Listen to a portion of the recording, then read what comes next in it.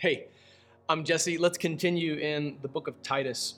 Here's another one of the trustworthy sayings that appear within the pastoral epistles. This one is to Titus. This saying is trustworthy. I want you to insist on these things so that those who have believed God might be careful to devote themselves to good works. These are good and profitable for everyone, but avoid foolish debates, genealogies, quarrels, and disputes about the law because they are unprofitable and worthless. Reject a divisive person after a first and second warning. For you know that such a person has gone astray and is sinning. He is self-condemned.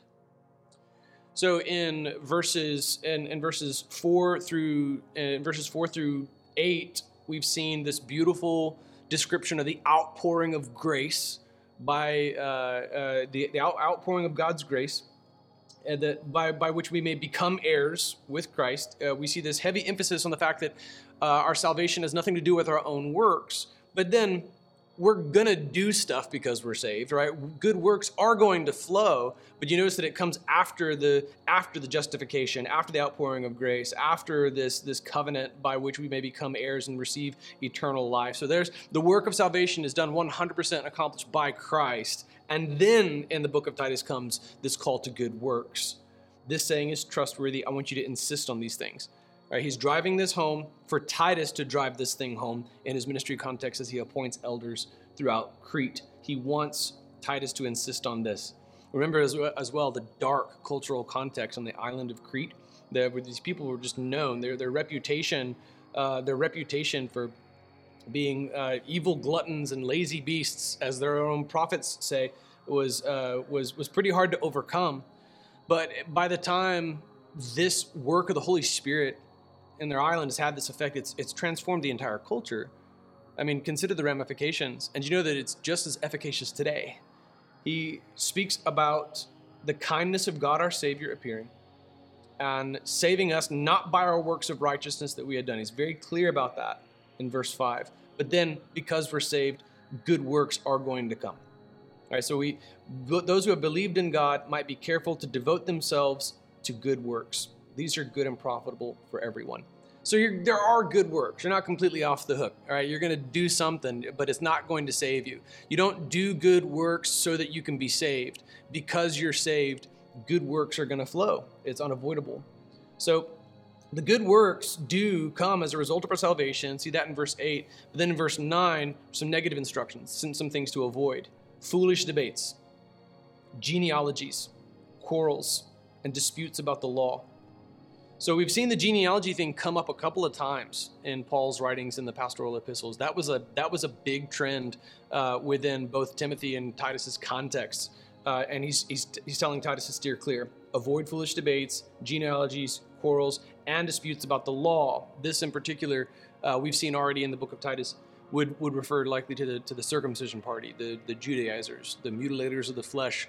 Paul just goes to town on that false teaching in the book of Galatians. It's like the angriest letter Paul has ever written, and it's because of this addendum onto the gospel, mandating that in order to be saved, you have to also then be circumcised, even if you're a grown adult. It's terrible.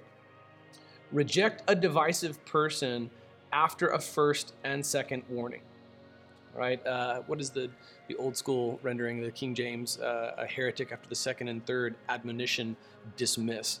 So you're going to go to some length to maintain reconciliation and peace, right, with somebody who's being divisive. And I imagine he's probably drawing upon some of the examples he's just given. People who wanted to have foolish debates and quarrels about genealogies and disputes about the law.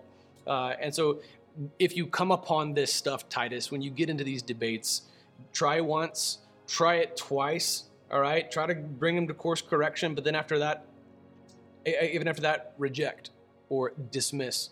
Move on. All right?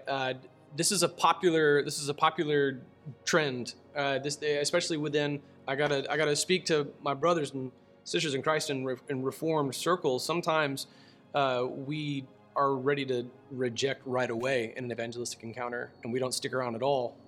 And we're very quick to wipe the dust off of our feet and move on. But bro, you could get a little bit of dust on your feet. You could stick around a little bit longer. You could don't relinquish so quickly the gospel encounter.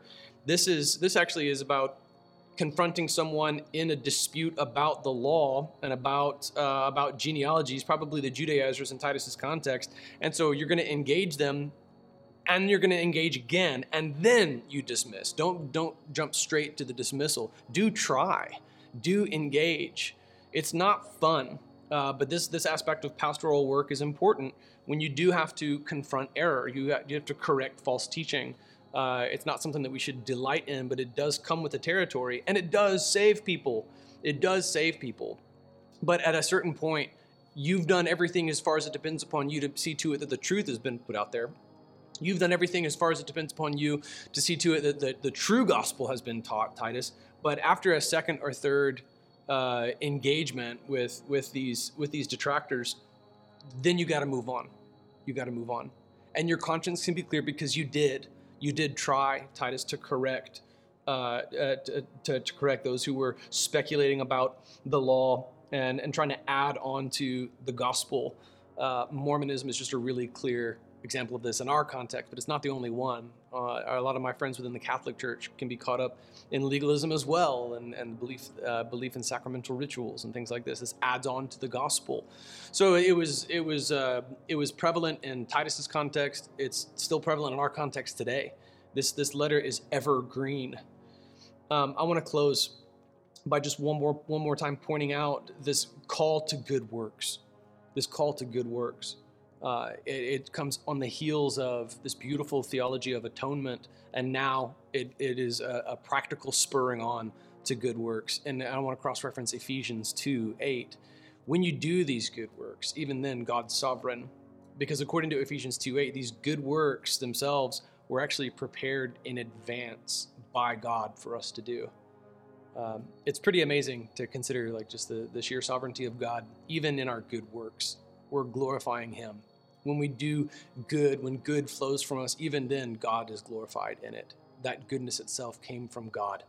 It's a beautiful, beautiful thing. Would you glorify God as you do good works? Have an amazing, amazing day. I'll see you tomorrow.